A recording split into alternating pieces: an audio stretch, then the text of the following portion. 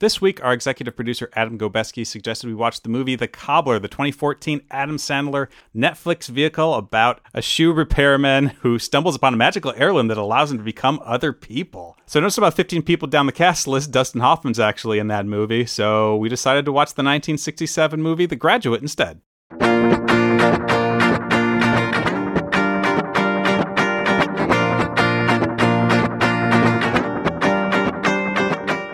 Welcome to the show. This is Cinematic Respect, and I'm your first co-host, Jessica Clares. And I'm Charlie Wallace, your second co-host.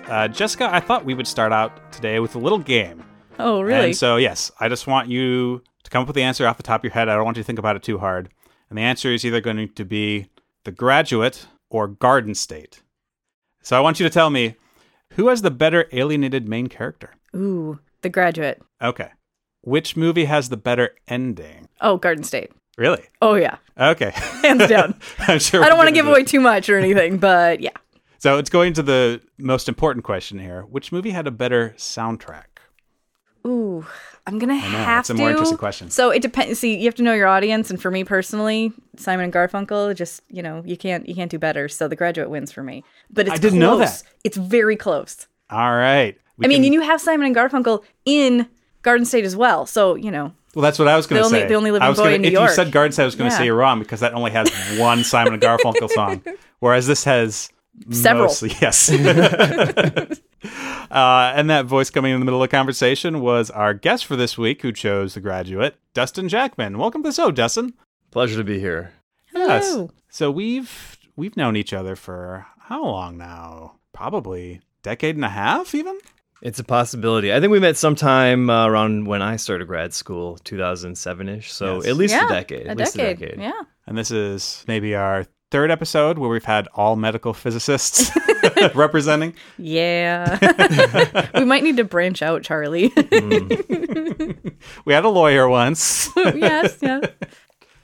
So for those of you out there who don't remember the movie, The Graduate, Mike Nichols directed film, is about a young man named Benjamin who comes back from college. He's graduated. He's at a party that his parents have set up where he has none of his friends there. It's just his parents. He tries to go off and hide by himself. And then he's accosted by his father's business partner's wife, Mrs. Robinson, who isn't given a first name as far as I know. Nope, This none of the adults were. None of the adults were. Who tries famously to seduce him and eventually succeeds. So this love affair goes on for a little while until Benjamin agrees to go out with Mrs. Robinson's daughter, Elaine. And even though he says that it isn't something he wants to do, he ends up falling in love with Elaine, and it causes a rift between him and Mrs. Robinson. And as soon as Elaine finds out that Ben and Mrs. Robinson are having an affair, she runs off back to college. Ben follows her in a very stalkish sort of way. And then Elaine's parents force her to marry another man. And Ben comes to that wedding, crashes it, takes Elaine away, and they go off into the sunset on a bus. On a bus. It's just want to point out how awesome that is. Yeah, those are the broad strokes of the movie. Major life choices. Later. Your biggest life choices should end with you on a bus where you don't know where it's going. It would have only been better if they had the tin cans tied to the back, clink along the road. Not married. Just married, but not to each other. You might have to make that sign yourself. I don't think you can buy that pre-printed. So, Dustin, this was your first time seeing this movie. That's right. What did you think this movie was going to be before you watched it? Yeah.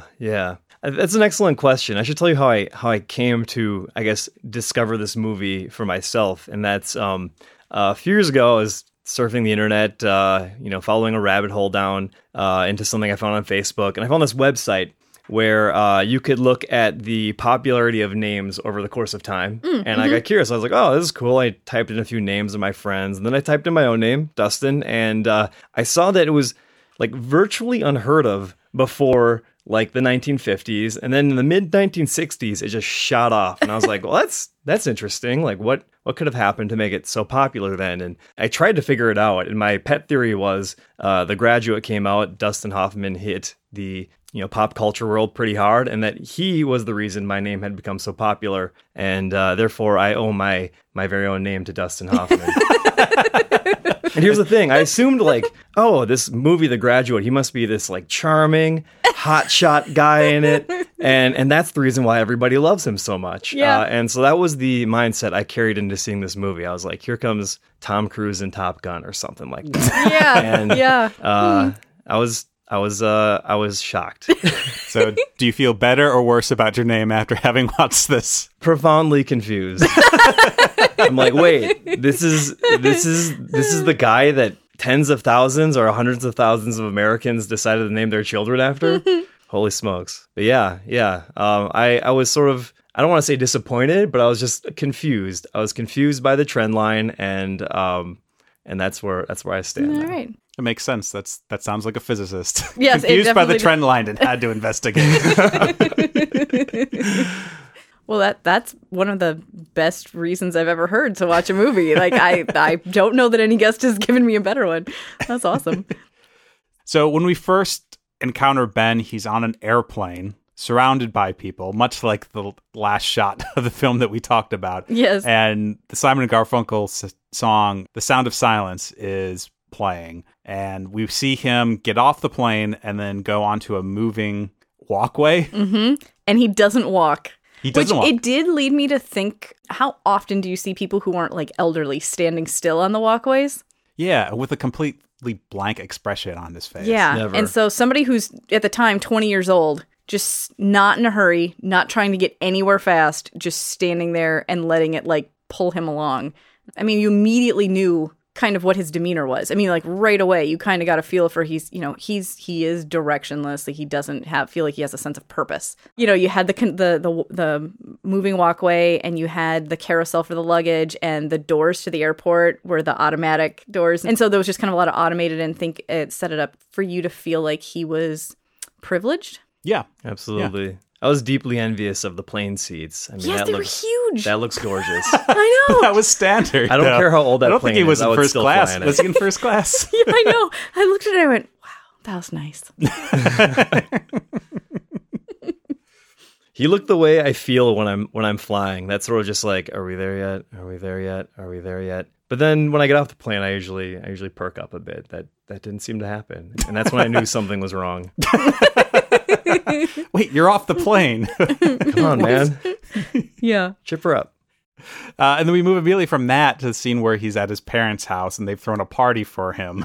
And it's like, it is overwhelming. I mean, even as the viewer, what I found fascinating about it is that we see him as this very subdued, like I said, without purpose, kind of in that place in his life.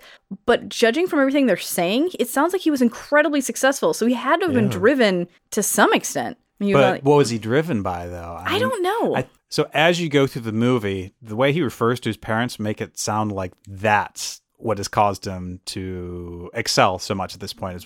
That's what was expected of him from his parents, who are very motivated and very successful, both of them, obviously in the place that they, the house that they live in and the car that he gets as a graduation It's really present. pretty.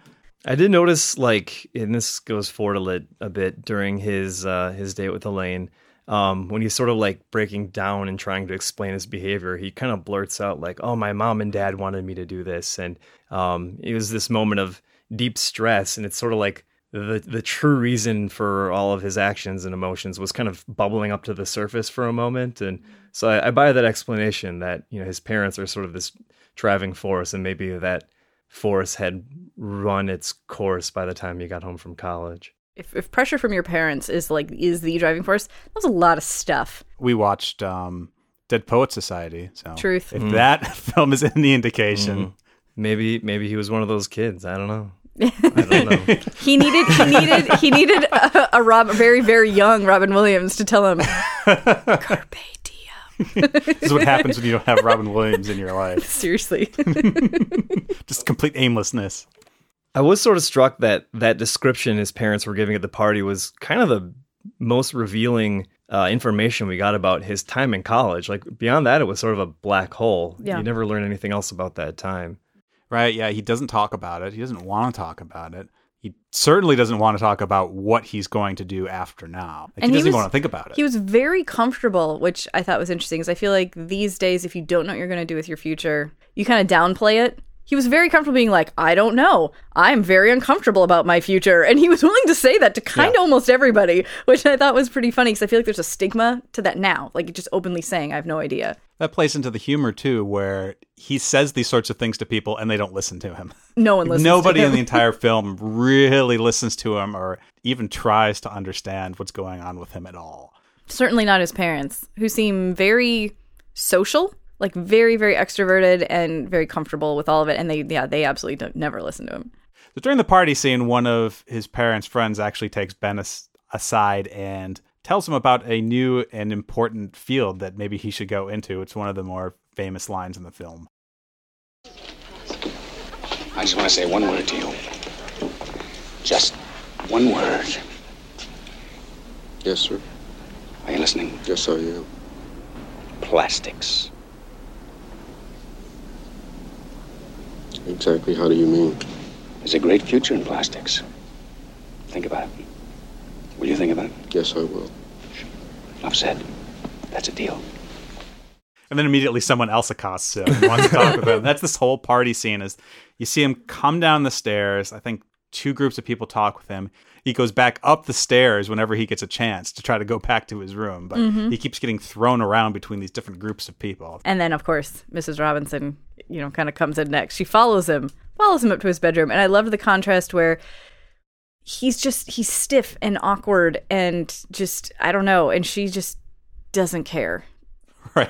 I think that's the best way I can explain it. She's a bulldozer. Yeah. She just owns the room, takes over, makes every decision. And even when he tries to resist, he ends up doing what she wants him to do. Yeah. And he actually protests pretty hard. I mean, in a very polite way, in a way that allows him to continue to be steamrolled. He tries maybe 100 different excuses to not be alone with her. He does. It was very impressive, but I mean, obviously he didn't really stick with any of them. She wants the ride, and so he's like, well, just take my car, and hands her the keys, and she refuses. And so instead of just handing them back to him, she tosses them over his head and they go into his fish tank. And so in both of those moments, I'm like, she really doesn't care like about what anybody thinks or whether or not something's safe or just, it's like whatever. There's an interesting visual effect with the fish tank. They're showing the keys in the fish tank. They're showing the scene behind the fish tank. And as they were walking out the door, there was this single droplet of water sort of running down the fish tank. And it kind of seemed to me sort of like that droplet of blood in a horror movie, almost foreshadowing something wrong was about to happen. Yeah. Yeah, no, it was unbelievable. I felt like she was aloof and sophisticated, and she seemed cooler than she probably was. But Anne Bancroft, who plays Mrs. Robinson, 35 at the time this film is shot, and I'm just looking at her going, yeah, no, it turns out that being an unhappy married woman, alcoholic, bored, I don't know, that kind of it's not hot, but she does it. She plays that. She plays it. I don't know how you make it sophisticated and cool and whatever, but she certainly pulled it off. So it's a story about my college days. I took one acting class. You did? Yes, as an elective. It was a fun sort of thing to do in undergrad, and some of my other friends were taking it. But secretly, I wish I was an actor. Deep down inside, not really. But anyway, so one of the exercises that we had to do, they gave you and another person a character to play, and they were opposed. They had opposed goals. And so it was constantly about trying to push and pull the other person towards what you thought the goal was supposed to be. And I was reminded of that watching the scenes between Dustin Hoffman and Anne Bancroft and how great of a job they do of I'm trying to pull you in this direction towards the seduction and I'm trying to pull away from that. And it just keeps going on and on and on. And well, I mean, I guess Dustin continually gives an inch after inch after inch until he's upstairs in the bedroom. But he never really gives in. Not at that moment, right? He actually gets out of the situation. I'm not sure there's another movie I can think of where it reminded me of that much, where they just have 2 actors trying to go in completely different directions, but not being able to disengage from each other. I wanted to ask you guys about just this opening seduction. Who does this happen for? Right. I mean, I felt like it would be Dear Penthouse, because it just... It just didn't. I was like, wow, that is heavy-handed. You really are invested in this thing going down. It kind of blew my mind. Yeah, she really does want it to happen, and but why does she want it to happen? I guess is a good question. sure, just the pure thrill of it, but couldn't she have found someone other than, like, what is it about his character? And that's what I was wondering, is I'm like, it didn't seem to me with all the people at the party, she picked out this kid, and I don't know if it was just because she thought he would be easily manipulated. That's certainly the case. He was quite manipulatable. He resisted well, but he didn't seem to have the, like you said, he gave up an inch over and over and over again, and over time she was able to wear him down. The only thing I can think of is Mr. Robinson is like a law partner with Ben's father, and so maybe it was some sort of like by doing this she was somehow getting one up on her husband or something like that, as a way of sort of that's like a good point. I Yeah. hadn't considered that. harming him in some way. Who's Some the small- worst person I could choose to have an affair with? Yes. Maybe his business partner. Wait, maybe his business partner's son. Dun, That dun, would be dun. even worse. I just felt like it was impressive. Like, she forces him to give her a ride home, and then she forces him to come walk her to the door. Then she forces him inside, and all of that. I mean, just again and again and again. Oh my God. Pardon? Oh no, Mrs. Robinson, oh no. What's wrong? Mrs. Robinson, you didn't expect. What? You didn't really think I'd do something like that. Like what? What do you think? Well, I don't know. For God's sake, Mrs. Robinson. Here we are, you got me into your house, you give me a drink, you put on music, now you start opening up your personal life to me and tell me your husband won't be home for hours. So? Mrs. Robinson, you're trying to seduce me. Aren't you? Well, no, I hadn't thought of it. I feel very flattered. Mrs. Robinson, will you forgive me for what I just said? It's all right. It's not all right, it's the worst thing I ever said to anyone. Sit down. It's the complete 180. Like, he finally gets up the guts to say it, and then all she has to do is make a very obvious lie. And he turns around and runs. He plays into it perfectly. Did you ever see Elaine's portrait, which I thought was like comically transparent? Was the Elaine's portrait thing before or after he ran up the stairs with the purse and he was like, I'm just going to drop it on the top Before. step? It was before. I think it was before. That's Yeah. how she got him in the bedroom. That in was the first place. moment I like burst out laughing in the movie. Oh, it was awesome. He played anxious and awkward extremely well. It was beautiful. And even in the clip you played, Charlie, where he's like, "Oh no, Mrs. Robinson," like in his monotone voice. And I said this to you guys earlier, but it totally reminded me of Rain Man, where he's like, "Uh-oh," like it's just like, I don't know, just Kmart sucks. I don't know. It just like this voice, he was just clearly super awkward and stumbly and.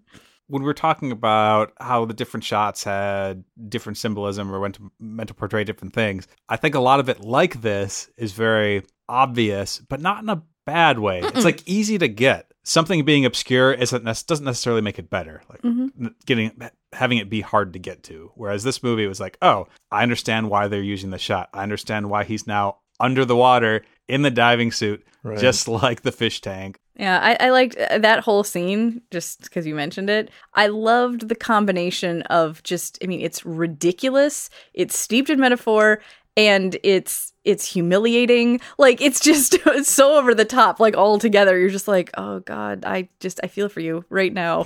That would be terrible. It really was, it put a lot of emphasis on like your parents forcing you to do something that you really don't want to do. It was just like this. And there are a couple of scenes like that too. And one of them is Ben is floating in the pool and his father comes to ask him what he's doing. Ben, what are you doing? Well, I would say that I'm just drifting here in the pool. Why? Well, it's very comfortable just to drift here. Have you thought about graduate school? No. Would you mind telling me then what those 4 years of college were for? What was the point of all that hard work? You got me. Now listen, Ben. But this is what his parents constantly do. I think there's multiple scenes of that. It's like, what are you doing? What are you doing? What are you doing with your life? So what do you think of that, Dustin? Especially as somebody who's been through a PhD program in grad school, did you relate to that at all? Like people asking you, like, when are you going to be done? What is it you're going to be doing? I did briefly. There was a time in undergrad, I was a nuclear engineering undergrad, and there was a moment I realized, like, I'm not really into this power plant thing, and, I made the mistake of revealing that to my parents, and so, for the next probably 6 months, they were writing me about, you have to decide what you're going to do. Doesn't matter what it is, but you got to pick it. You only have 2 years of college left, and if you choose the wrong major now, everything's going to be awful in your life. And I remember thinking, like, if I finish with a nuclear engineering degree, I'm going to be fine. But like for me, I went straight from college to grad school to residency to work. There was no more than like 2 months in between any of those things. So I never had that beautiful, just drifting here in the pool experience that we all got to share with Ben. Yeah, I couldn't relate to that piece myself because I was the same thing. Like once I picked the train, I was on it until I had a job. Yeah. So We go from him having the affair with Mrs. Robinson to him suddenly switching over and dating her daughter. yeah, After her father recommended he sow some wild oats, and then immediately afterward recommended his daughter. I wrote that down too. I was like, dude, are you seriously whoring your daughter out? Like, what is that? Yeah, I felt like this is something that the families have kind of wanted for a lot. Like they've discussed it. Like, oh, wouldn't it be great if our daughter dated your son? Like this sort of conversation that maybe people are. Though I don't having imagine behind the Mrs. scenes. Robinson participated. I don't think so. Just throwing that out there. So Ben actually does agree to go on a date with Elaine for some reason. I think it's because his parents say that he should do it. He really, and he can't tell did them no. try to get out of it. I felt like for a while. That's Ben, right? Yeah. It's that there's so much pressure for him to do these things and he doesn't quite put up enough of a wall between him and having to do that thing. So the seduction of Mrs. Robinson, he just kind of falls into it, right? It's like the moving walkway, right? And then he has to date Elaine because that's what everyone's telling him to do. And he never really stops it like he could, and he doesn't. Before she actually comes home, there's mention of the fact that, oh, Elaine's going to come home from, Berkeley soon, and you guys should hang out, while he's still very clearly having this affair with Mrs. Robinson. And I really loved the way they shot the scenes of him having an affair with her, and then they would just kind of make it like a one shot of showing him like back in his parents' house and then walking through a door where he transitioned back into the hotel and then back into his bedroom or back to the pool. Show that time is passing, but you definitely get the impression that his affair with Mrs. Robinson is extremely cold. It's all business. And so you finally do get to have one actual personal interaction before he meets her daughter, so that you crack that open just a little bit and know a little bit more why he shouldn't be seeing her daughter. You go to hell. You go straight to hell, Mrs. Robinson. Do you think I'm proud of myself? Do you think I'm proud of this? I wouldn't know. Well, I am not. You're not. No, sir. I'm not proud that I spend my time with a broken-down alcoholic. I see. And if you think I come here for any reason besides pure boredom, then you're all wrong.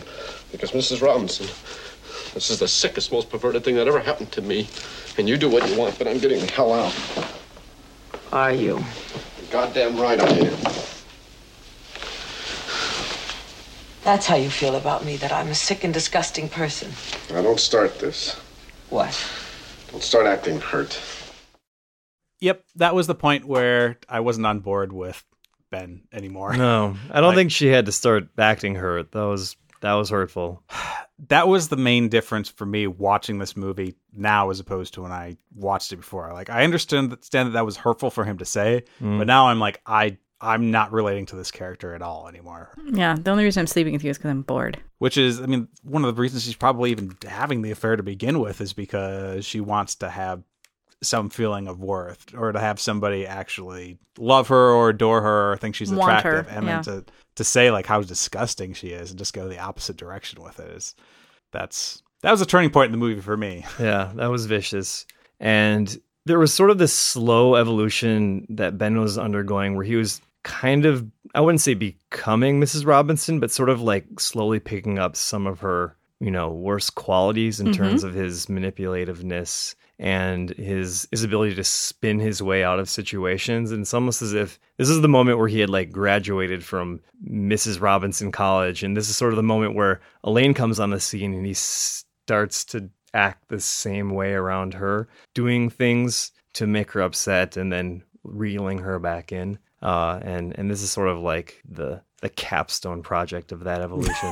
No, and that's a really good point, because I mean, during the summer months while he's having the affair with her, you see him, he starts smoking, which he never did before. Yeah. And then you see him getting more and more comfortable, kind of lounging about. I mean, like the conversation he has with his father when he's drifting in the pool, when he's shaving. Mm-hmm. Yeah, and you see him getting tan too. Yes. And you see her tan lines. I didn't even think about that. Yeah, I guess I didn't really. That's a great point. I hadn't really seen the transition in quite that way when I watched the movie. That, it's really kind of her rubbing off on him a little bit. And maybe that's how everything kind of snowballs towards the end of the movie. Well, I think him trying to have a personal conversation with her and have it not just be about sex, I think was his kind of last-ditch effort to not be like her. Right. And so him kind of kicking against that and really forcing her, because he has to work hard to have that conversation with her, to talk about art. Yeah, and when he does that, he doesn't really listen to her. Well, she says she doesn't know anything about art, but then she says that she was an art major. And he's like, that's funny. It's like he can't connect the dots there, like that she's given up, something that she actually cared about, and that maybe he should delve more into that. He's like, okay, well, we're having a conversation now. It's not about anything. Well, and he's way more fascinated about, what kind of vehicle she was in when she got pregnant. Right. Oh, yeah, to bring that up. Like, why would she want to talk about that? Yeah. It was sort of these trivial questions like, where did it happen? What kind of car was it? And it wasn't really, he wasn't asking her anything about how it felt to be in that moment. It was just sort of like, I want the details. I want to see the picture in my head, which is also kind of Doesn't creepy. he bring that up later in the movie too? Mm-hmm. Like, what was the context? He does. When Elaine is dating that other guy, Carl, he asks her where their date's going to be, or where she just was on a date, or something where like he that. proposed. Oh, where he proposed. That's what it was. And he goes, it wasn't in a car, was it? Right, yeah. Which was like a little wink. I chuckled at that. Yeah. But it's Nice like little an throwback. insult. It's like a barb that he can throw at her that she doesn't understand. Yeah. And it's, from the audience's perspective, you're like, that's was awful. mean. Why would you say that? That was mean.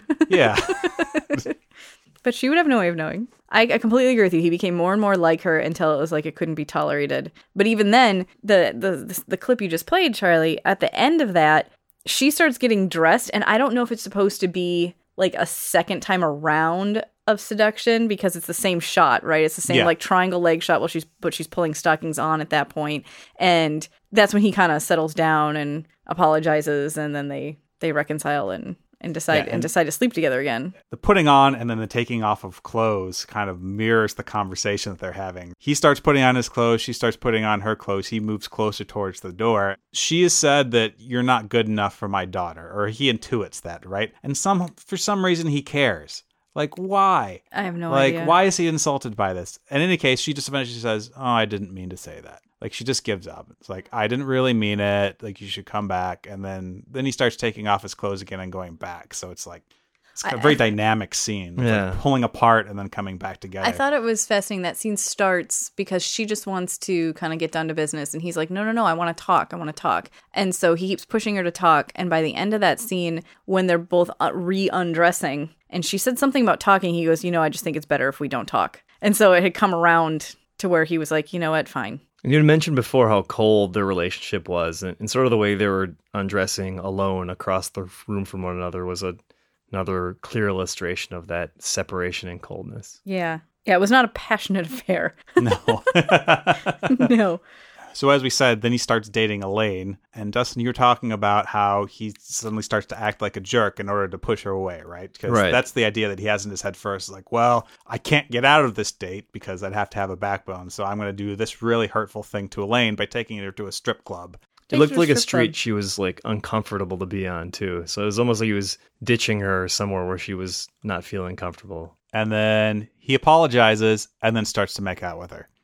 I know. It's just the best apology just to start making out, right? It's not. It never is. I just can't handle that.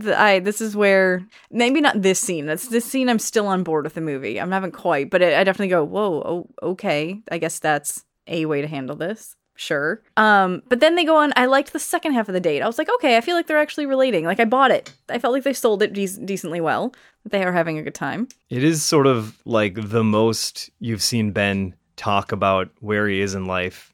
I looked back on the movie and thought like, oh, this must be this like first real meaningful emotional connection with a peer that he's had maybe all summer. He had his welcome back party and his parents' friends were there. He had his birthday party and his parents' friends were there. We never actually meet any of his peers. This is sort of like the first peer connection he has. Maybe it just really, really hit him hard. Like, wow, I'm getting along with a person who is normal and my age, and I think I'm going to fall in love with her and marry her and stalk her to the end of the earth. And that's enough, right? That's enough. That's enough for him to do all this, because I think that's the only connection that I he like French has. fries. You like French fries?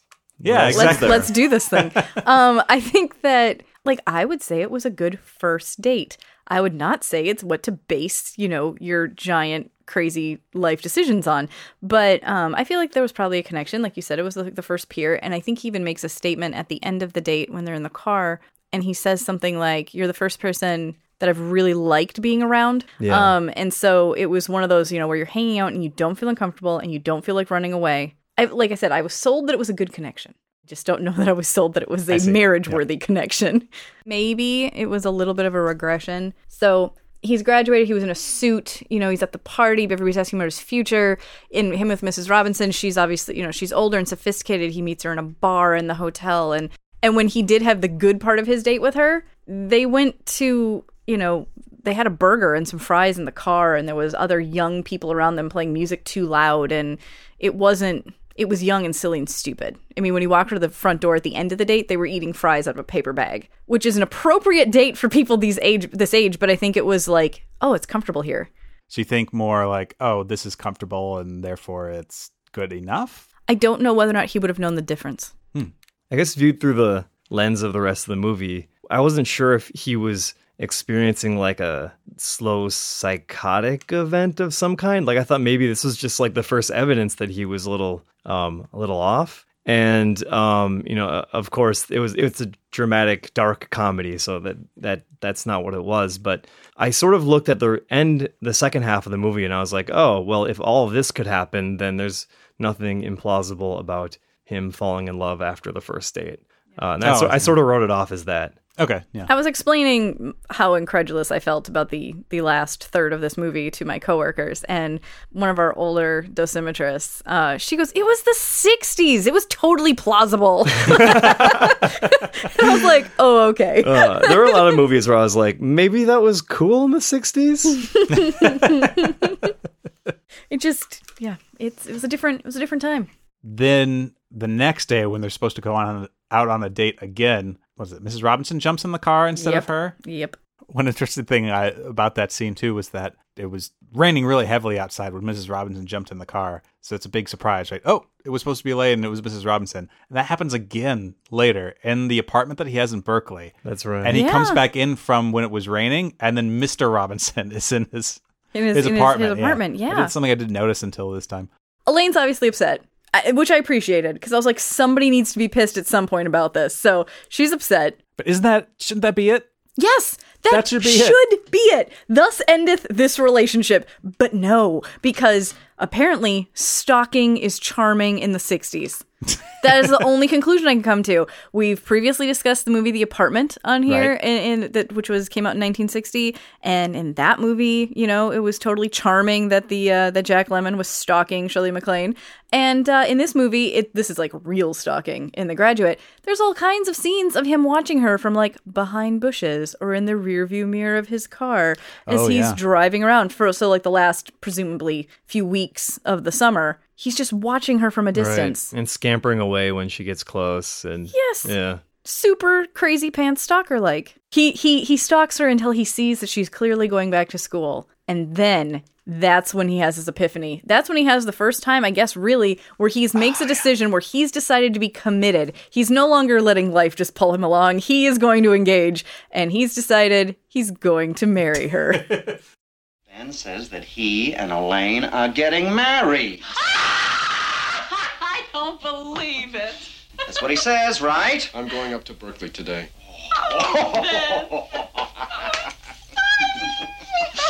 Hey, come on. We've got to call the Robinsons. We've got something to celebrate. No, I think you'll want to wait on that. Oh, they don't know. No, they don't.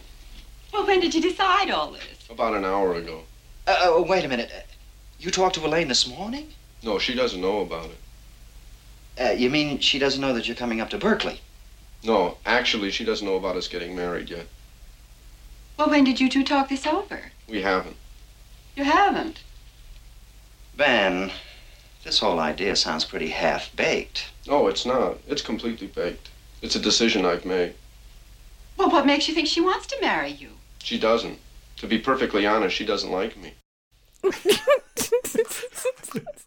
So at least this is our confirmation that, yes, this character is crazy because the parents see that he's crazy too, right? Mm-hmm. It's not just as an audience member, I'm like, oh, maybe this is supposed to be cool. Like, other people know that this isn't right as well. Yeah. Yeah. And this is where the movie and I start to have issues. Like at this point, like I was part ways. even with the kind of, you know, him telling her that he's sleeping with her mother and then him stalking her initially. I'm like, okay, it can still redeem itself. It can still be okay. I could still identify with this. And then it was this moment from here through the rest of the film that I'm like, what is happening? There was a moment where I was like, I've just decided I'm going to suspend disbelief for the remainder of the movie, and I'm just going to enjoy myself. That's the right move. I'm just gonna let it wash over me. I was like, I'm just gonna see where this is going. From this point in the movie till the end, and looking at my notes, WTF is written a lot. That's all I'm saying. And there's a lot of question marks mixed with exclamation points. I have the very last thing I wrote was, that was so weird. I don't even know what I was referring to. I think it was just the last third of the movie. Yeah, it just, sure, why not? So what I've taken from the movie is that so much of what both of these characters do, Elaine and Ben, is just things that their parents don't want them to do. Yes. And that's why they do it. Everything that they do. And is that... Yeah, can that bring you into the future? How far does that take you? It takes you onto a bus. I think that's about it. I was going to say, I don't know how much further you get beyond that. Right. One thing I noticed is I think a way they marked the passage of time was his car kept getting dirtier and dirtier, and by the end it was like filthy. Yeah.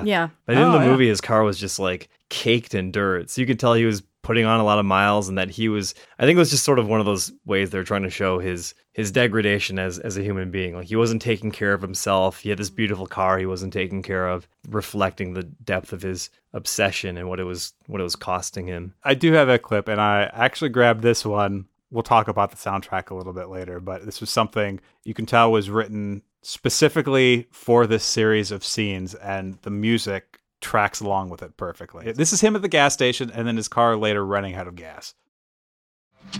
Alan, it's 6 blocks up and 3 over. You need any gas, Father?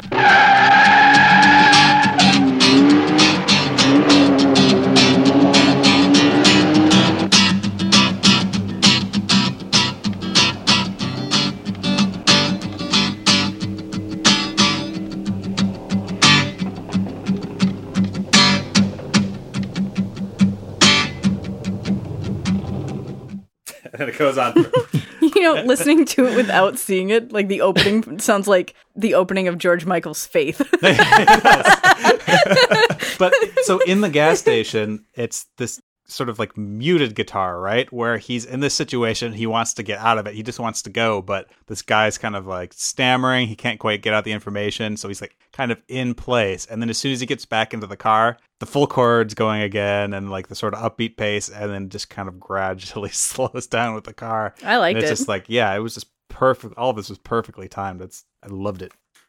I wanted to talk for half a second about Elaine, because we don't know that much about her. Mm-hmm. You see him continuing to kind of stalk her, but now it's okay. Like, she's allowing the stalking. They're kind of dating, but not. And he gets all tearful and asks her to marry him. And she says, I don't know. And then he kind of asks her if they can get married the next day. And she says, maybe. And you're like, wait. You're both crazy.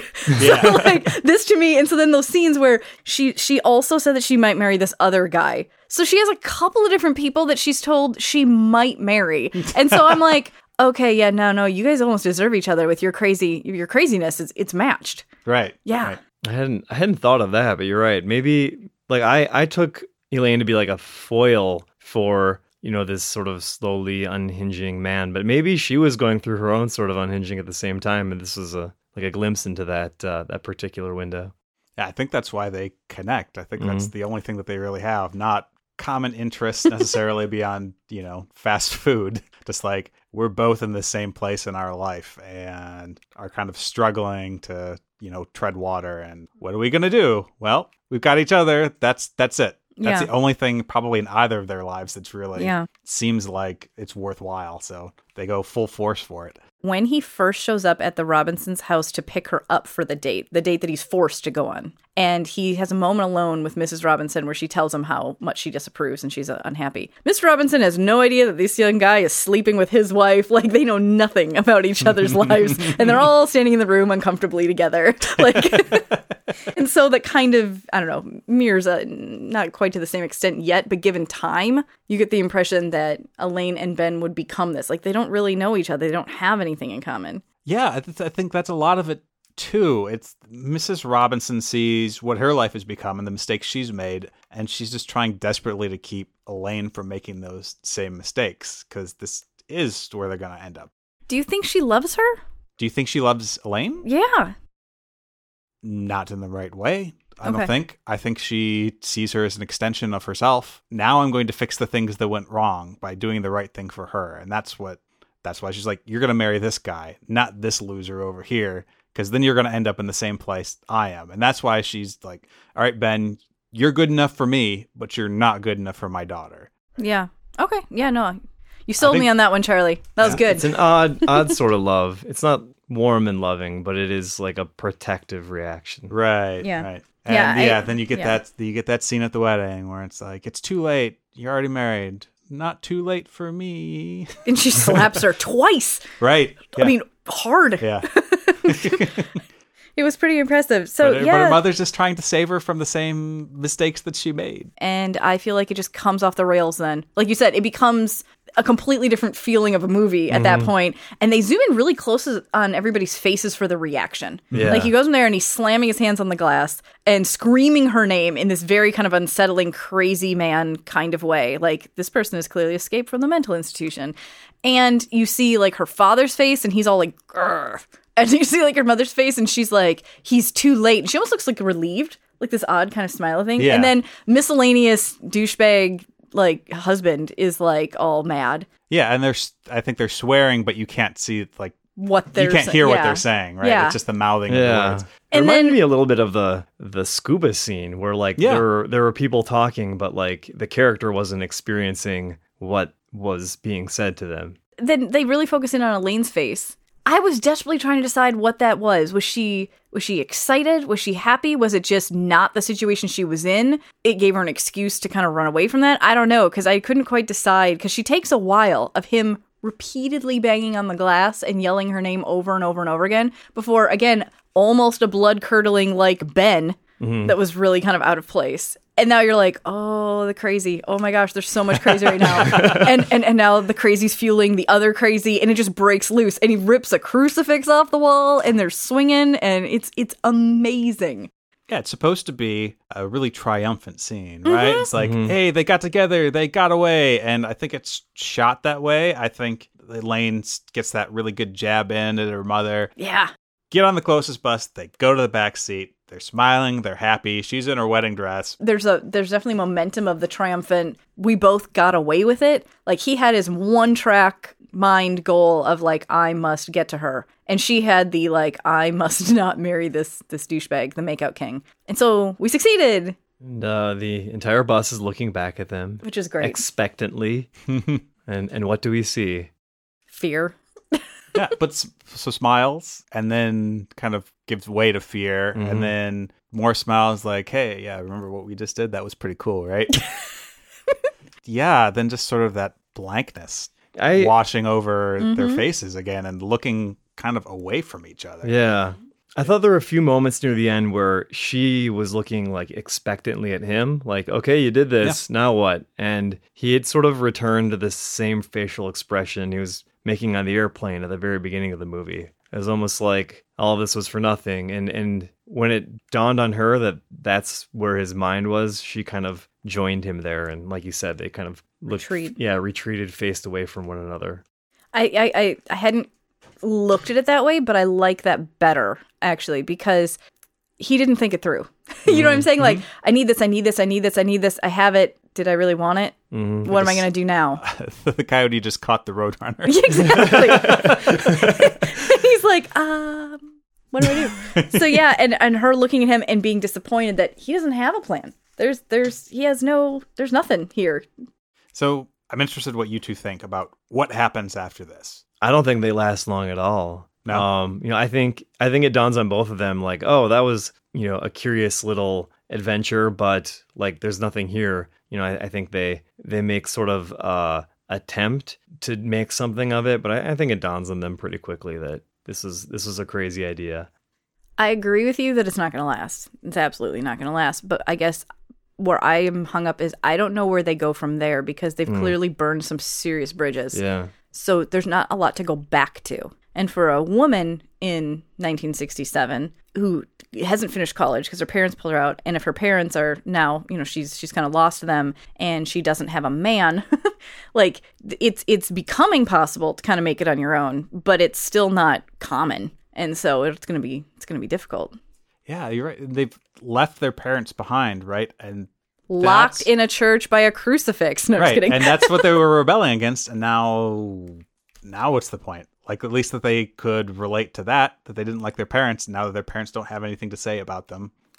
Yeah, I really feel like the first time I watched this movie and the first several times I watched it when I was younger, I was like, well, I felt like there was a glimmer there, right? Like, maybe things could work out. It's this, there's uncertainty and they don't know.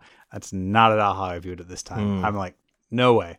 I give them like a month. Yeah. Maybe. And just because they're stubborn, because they did it and they felt like they needed to do something, they're going to try it for like a couple of months, and then it's just going to completely fall apart. So what happens is he gets an amazing job in plastics, and they open a French fry stand together because that's really what the foundation of their relationship is French fries, and they never own a Ford.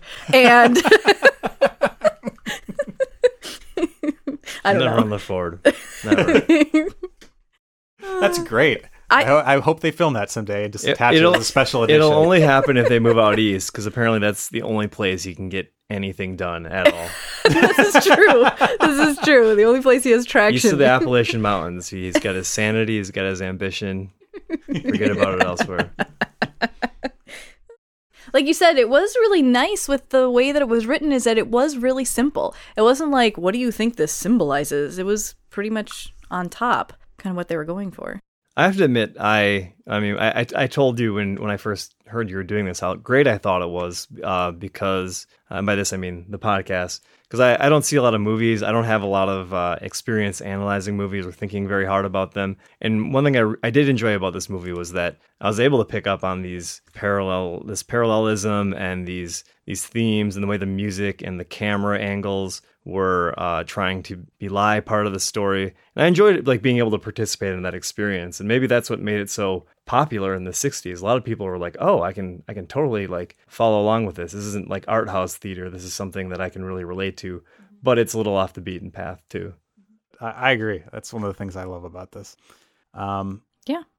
Charlie, what did you think of the soundtrack? I'm glad you asked that.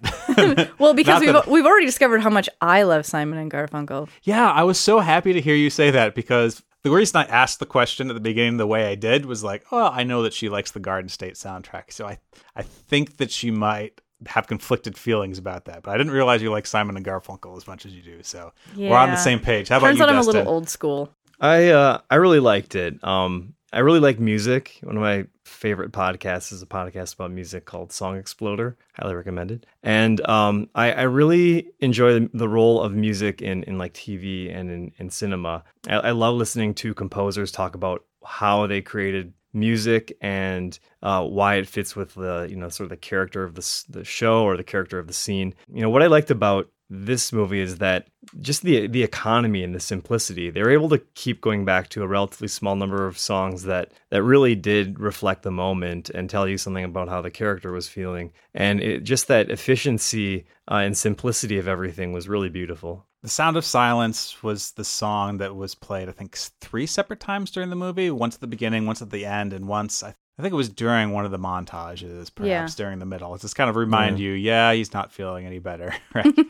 There's, I think it's April Come She Will. Oh, I love that song. Yeah, which is a great song. And that specifically is played during another montage that was showing time passing by having the transitions between the different scenes. And that's the song that's playing over top of it, which is a song about months kind of passing April, May, along. And it's kind of actually a dreary song almost if you start listening to the lyrics about like, oh, this month goes by and this month dies. And then all of a sudden it goes from like spring to fall and then the song ends. Again, it's a great way to like actually integrate this wonderful piece into the movie and help move it along in the same way like it's the marriage of the soundtrack and the cinematography in that scene, which actually I didn't even think about. Like it might be one of my favorite scenes in the movie just for that. And it's just this montage. Well, I loved it because it almost felt dream sequence like. Yeah.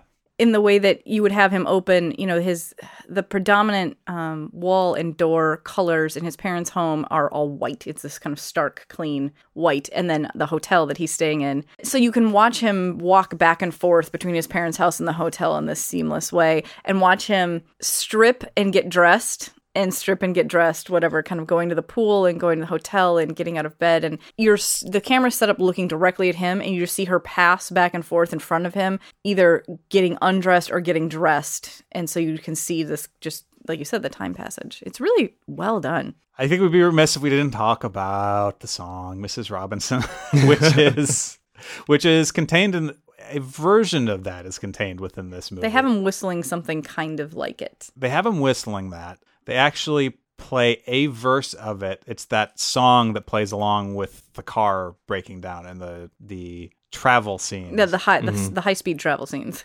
Which I guess was a song that was being written as this movie was being made, and was one song that Mike Nichols decided that, yes, I want this in, even though it's not completed. Yep. So that verse that they have isn't even a verse that ends up being in the final song. Mike Nichols was just basically begging Paul Simon for songs like as they were creating them. So, the Sound of Silence was available. So it wasn't written for the movie. And then he wanted something else. And so he said, well, I have this new song that I'm working on that's just kind of all over, it's like history as Joe DiMaggio and Mrs. Roosevelt. Yeah. And other things. And he's like, not anymore. Now it's Mrs. Robinson. I mean, it might be crap. It is the internet, but it found it fascinating. That was like, no, this is what we're doing. I've heard that before. Okay. That's I have as well. I think the story of it. So that song comes out, and they actually do the fully produced one that makes a big hit and an album after the movie. Mm-hmm. And then, I think the rest of the songs are actually on albums before the movie. They're fully produced, just taken, put in. Whereas the Mrs. Robinson stuff is, as that scene that we played earlier, they're playing it along with the edited scenes so that everything times in perfectly. And then hand in hand, I think with the soundtrack is the cinematography that was definitely unique. Yeah, he used so many different techniques, and there was even comments from the rest of the crew about it. It's like, he's just using everything and the kitchen sink to make this. Yeah. Well, and it's obviously the iconic view of him like through the little like bend of her knee, like the triangle like leg shot or whatever. That's the cover art for the movie as well. But that type of shot is used again and again. I enjoyed a few scenes, especially where, the camera was watching a character who wasn't speaking while their characters were sort of either off screen or like so far in the distance you really couldn't even make out their features. And it was just, watching somebody's reaction evolve. And sort of a moment where only the audience can appreciate what that person is feeling and everyone else is completely oblivious to it. Right, lots of reaction shots. Yeah, Mm-hmm. yeah. And at the party at the beginning, there's shots where Ben is the person talking, but there are people in the foreground out of focus blocking your view of him, and just a lot of things like that. Just like interesting ways to choose what we're focusing on, which is not necessarily like, oh, here's a shot of Ben, here's a shot of Elaine, here's a shot of Ben talking back and forth. Like there's none of that obvious sort of workman like stuff in this movie. I did like that. I did like that quite a bit. I felt like that was used a lot, in particular at the party scene in the beginning, which is nice in an early shot to kind of give you something different right away out of the box, to be like, you saw all these people talking at him, but you were mostly focused on his face while they were talking. You didn't often get to see the faces too closely, not in detail. You didn't care about them. You're supposed to care about him and how he was handling it. The only exception was several times throughout the movie, they just showed like just Dustin Hoffman's face like framed in, the middle of the screen. And I imagined, and I watched it on TV that was pretty normal size, but I imagine being in a theater and just seeing this giant Dustin Hoffman face over and over again and thinking like, whoa, that guy's okay looking. Yeah. That guy's a star. This launched his career, which It did. It was interesting to read a little bit. A lot of people were expecting, given the time period and who was kind of, awesome and cool at that point, a lot of people were expecting and really pushing for Robert Redford to play the role of Ben, and he even came in and read for it. And there's allegedly this conversation between Mike Nichols where Mike was like, you know what? No one's going to believe that this guy ever was anxious or struggled with women. And so he said something that to Robert Redford. He's like, have you ever struck out? And Robert Redford was like, how do you mean? And he's like, see, or something like that. Yep, that's enough. Enough said, or something like that. But yeah, to just be like, no, I'm going to take this, lesser known kid. And so I think Dustin Hoffman is even quoted as saying, nobody wanted him for this role, including himself. He even said that, given that he's short, he's not kind of classically good looking, and he's Jewish, that it was he was the least expected to end up with this shot. The one person they said was potentially going to be cast that I thought might have worked really, really well was Charles Grodin. I saw that and I was like, really? And then I thought about it and I was like, I'm not sure the movie would have been as good because, how can you imagine it being quite as good without Dustin Hoffman? But I was like, I could see that. I could see Charles Grodin doing this role. Maybe. I think he's hilarious. I do think he's hilarious. I'm just trying to figure out if I like him in the role or not. I don't know. I have a really hard time doing impossible. That, though. Yeah, it's almost impossible. I have a tough time projecting these things. Maybe I'll have a dream tonight where I'm imagining it happening. I think it's possible. I saw that same list and I saw Harrison Ford on it, and oh yeah, I just pictured Han Solo, and it was just completely incomprehensible. He has too much swagger. He was too pretty. I don't know. I'm glad I saw the movie. I'm very, very happy that I understand all the cultural references, but it was weird. Yeah. Dustin, would you recommend this movie to other people to see? I really enjoyed it, in spite of the fact that it left me more confused about my namesake than ever before. I enjoyed sort of the dark, anti-happily ever after sort of story. Mm-hmm. And although I did grow frustrated with how I couldn't necessarily explain the character motivations and the plot near the end, I found it very entertaining, and I was, very happy to have spent, 2 hours watching it and thinking about it.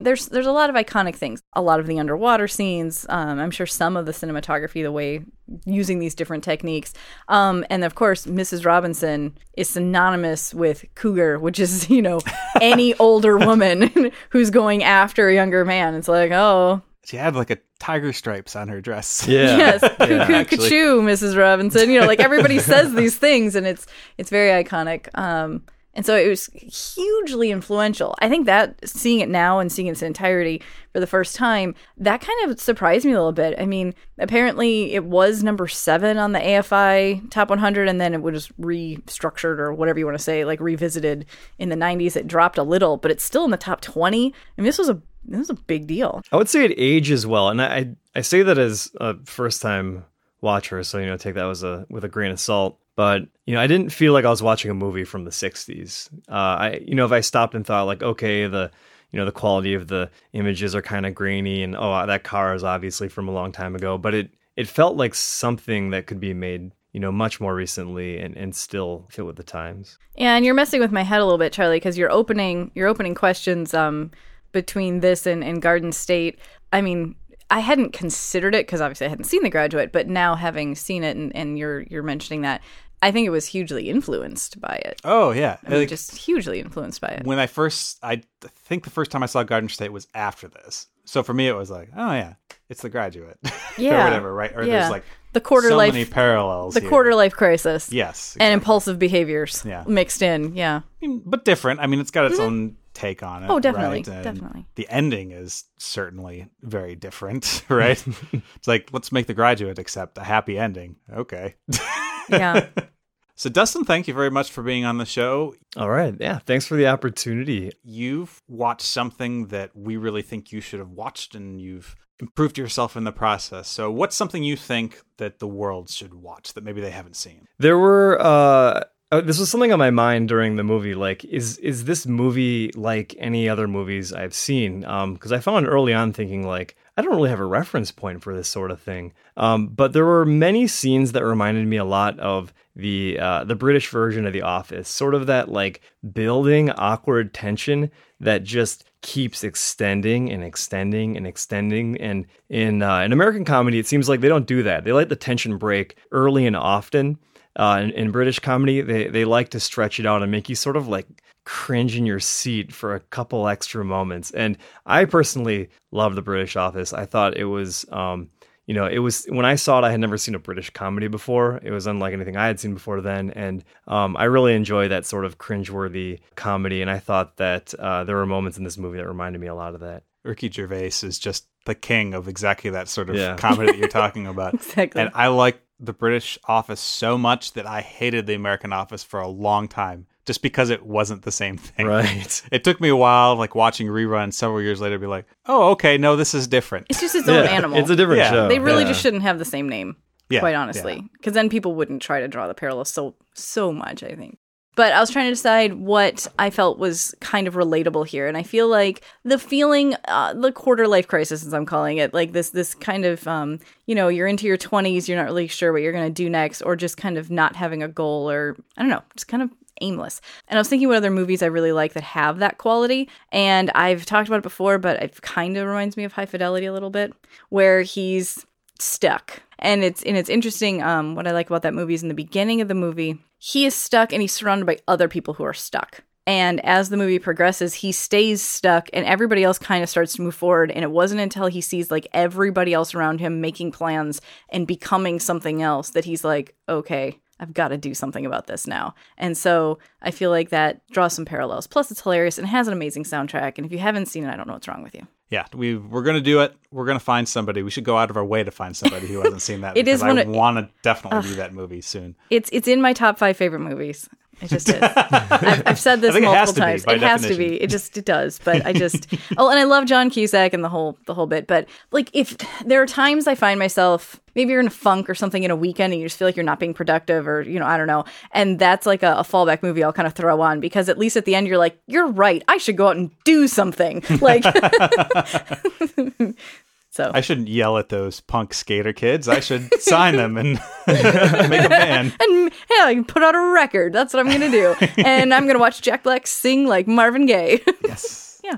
My wife and I last night watched The Graduate together, and I was talking about, I just love this soundtrack so much. I was gushing about it. And she was like, we're watching Harold and Maude after this. So immediately afterward, we rented Harold and Maude, and I watched that. And I had to agree that the soundtrack is at least on par with this. I was going to say that this is my favorite soundtrack probably to any movie that I've watched, but we rewatched Harold and Maude, and all of the Cat Stevens songs played out throughout the entire thing. It's just, I'm really conflicted now. We had an argument and it went up on Facebook, and people seem to really like to chime in. I saw what that was the today. consensus? Most people were saying Simon and Garfunkel they liked better, but I think Cat Stevens is pretty amazing too. He is. I love Cat Stevens. So, and I guess another movie about somebody in their early 20s. So I guess both characters are supposed to be in their early 20s, even though Bud Cort looks like he's 12. Yeah, I was going to say, Dustin he looks Hoffman way kind of younger. looks like he's 30-ish. Yeah.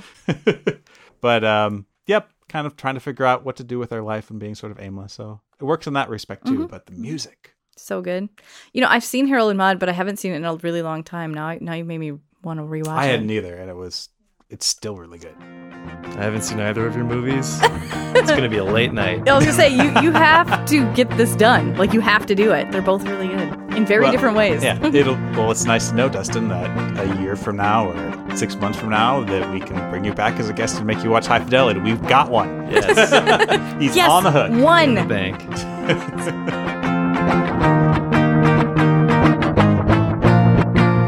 Well, that wraps it up. Thanks so much for joining us. We had a great time. Be sure to join us next episode when we watch Do the Right Thing, Spike Lee's movie from 1989. And don't forget to check us out on Facebook and Instagram to hear us discuss more movies and television shows that you really should have already been watching.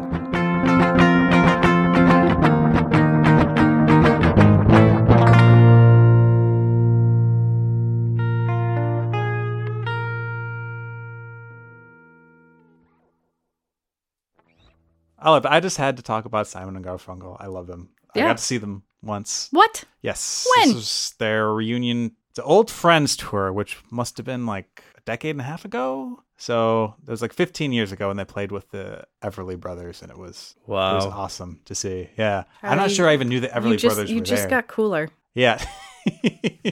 Now, some people would say that makes me less cool, but I'm glad that I'm in a group of friends here with Simon and Garfunkel fans. I don't know what you call them. Good Simon and Garfunkelers or no, you just see, and now you're less cool.